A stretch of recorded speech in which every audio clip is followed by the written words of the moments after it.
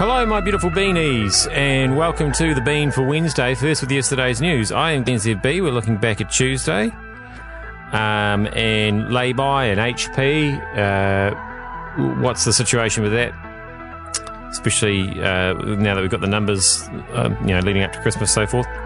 We've also got some numbers on life insurance and dodgy dealings there. It doesn't look good. And the councillor in Wellington who wants a ban on tunnel tooting in the Vic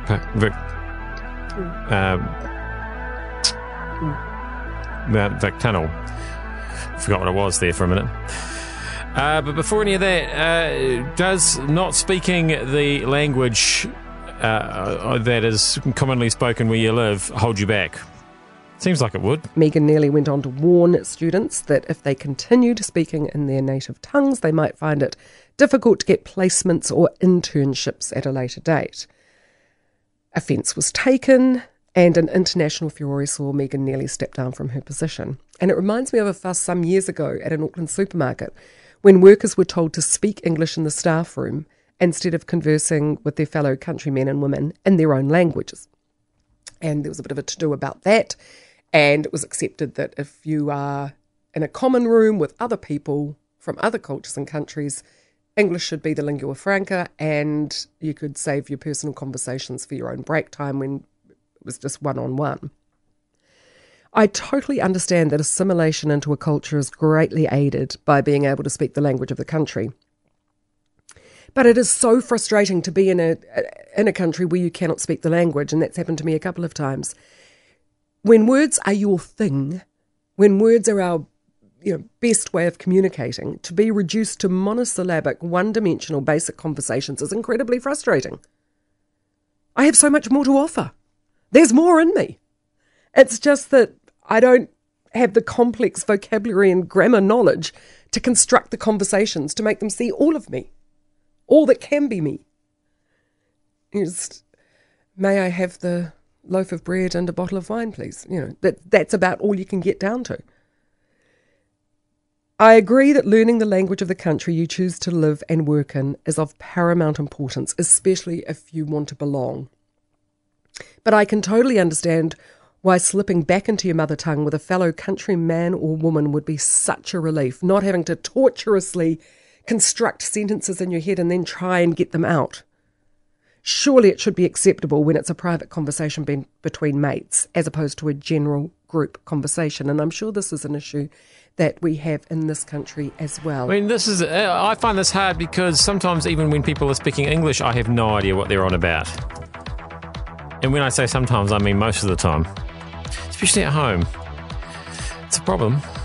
Now, is putting things on the Never lay-by, HP, is that a growing problem or a reducing one? Although these schemes cost the retailers to run them, the retailers are saying that they find the increase in sales and repeat business is worthwhile. One payment software company founder describes what we're experiencing at the moment as a lay-by renaissance, and one that's being driven by young people who are accustomed to and who like convenience.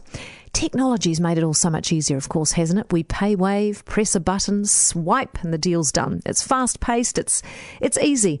A little too easy. But that's what young consumers want. And what young consumers want, retailers will provide. And I get that we need flexibility and convenience when we're shopping. That's all good. But do we really need everything right now?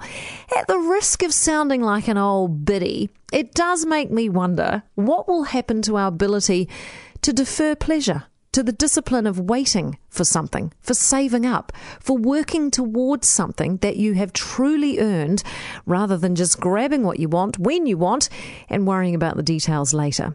The other sting in the tail for consumers using lay-by schemes is that they encourage you to buy more or spend more, which is, of course, a total paradox to the current Marie Kondo throw it all away trend.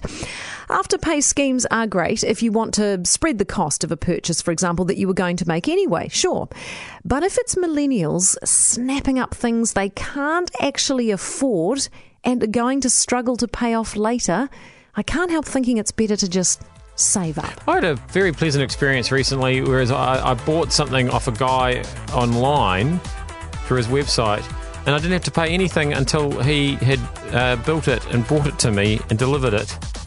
He was very nice. And then he said, just, pay when you get round to it. I'll send you my bank account details. That's the way you should do business. Probably not the way a lot of life insurance companies have been, according to the report that Yvette McCullough was telling Andrew Dickens about. Yvette, this does not paint a pretty picture. No, it's quite a damning report in many ways. It really doesn't show overall the industry in a very good light. And Adrian Orr sort of started the press conference saying that they're really wagging their finger at the industry to sort itself out. And they've found, they haven't found widespread misconduct or anything like that, but they have found several instances of poor conduct and things that may be considered misconduct. So things like examples of companies charging customers for expired policies, being sold policies that they couldn't legally use, or people being charged twice.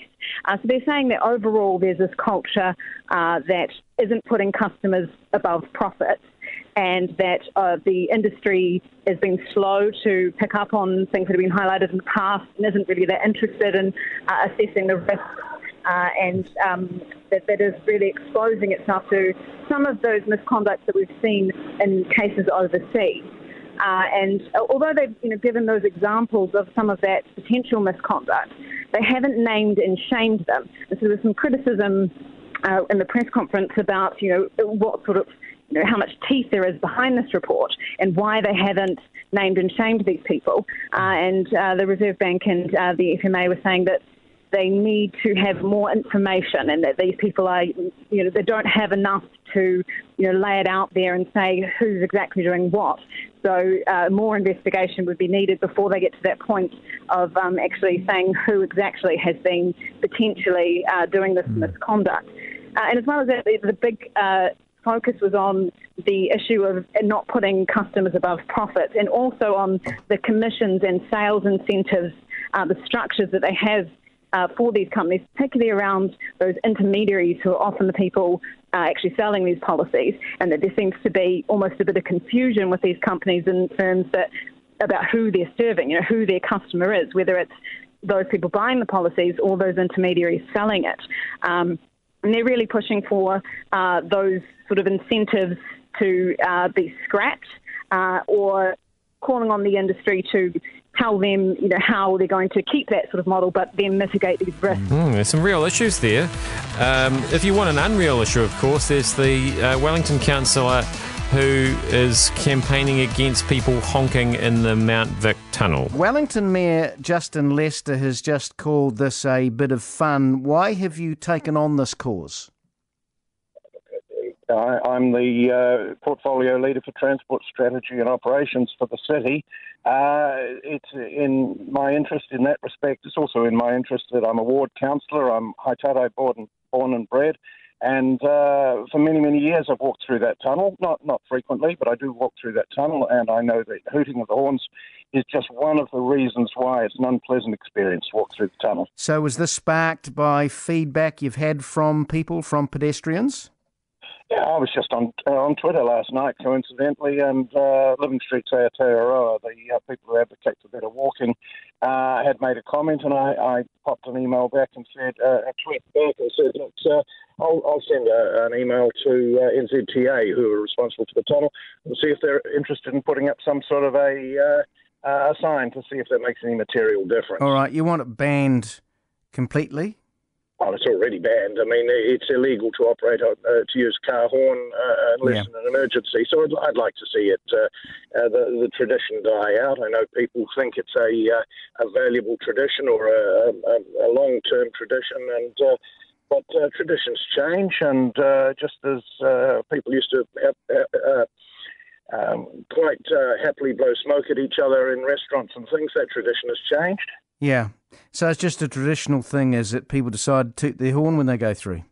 That's right. Oh, look, there's a story, which is a proven story, about the murder of a young woman in at the time the tunnel was being built, and she was buried in the spoils, poor woman, and the boyfriend, the perpetrator, was hanged for it. I mean, He's one of those guys, the more you let him talk, the more you realise, wow, you're completely insane. Probably one indicator was the way he greeted Larry when he started the interview. Chris, good evening to you. Yep, no, good evening, hello, or nice to be with you. Just, yep. I mean, that's not manners. I'm Glenn ZB, and, okay, I'm no news expert, but at least I've got manners, usually. That has been News Talk ZB. I will see you back here again tomorrow. Yep.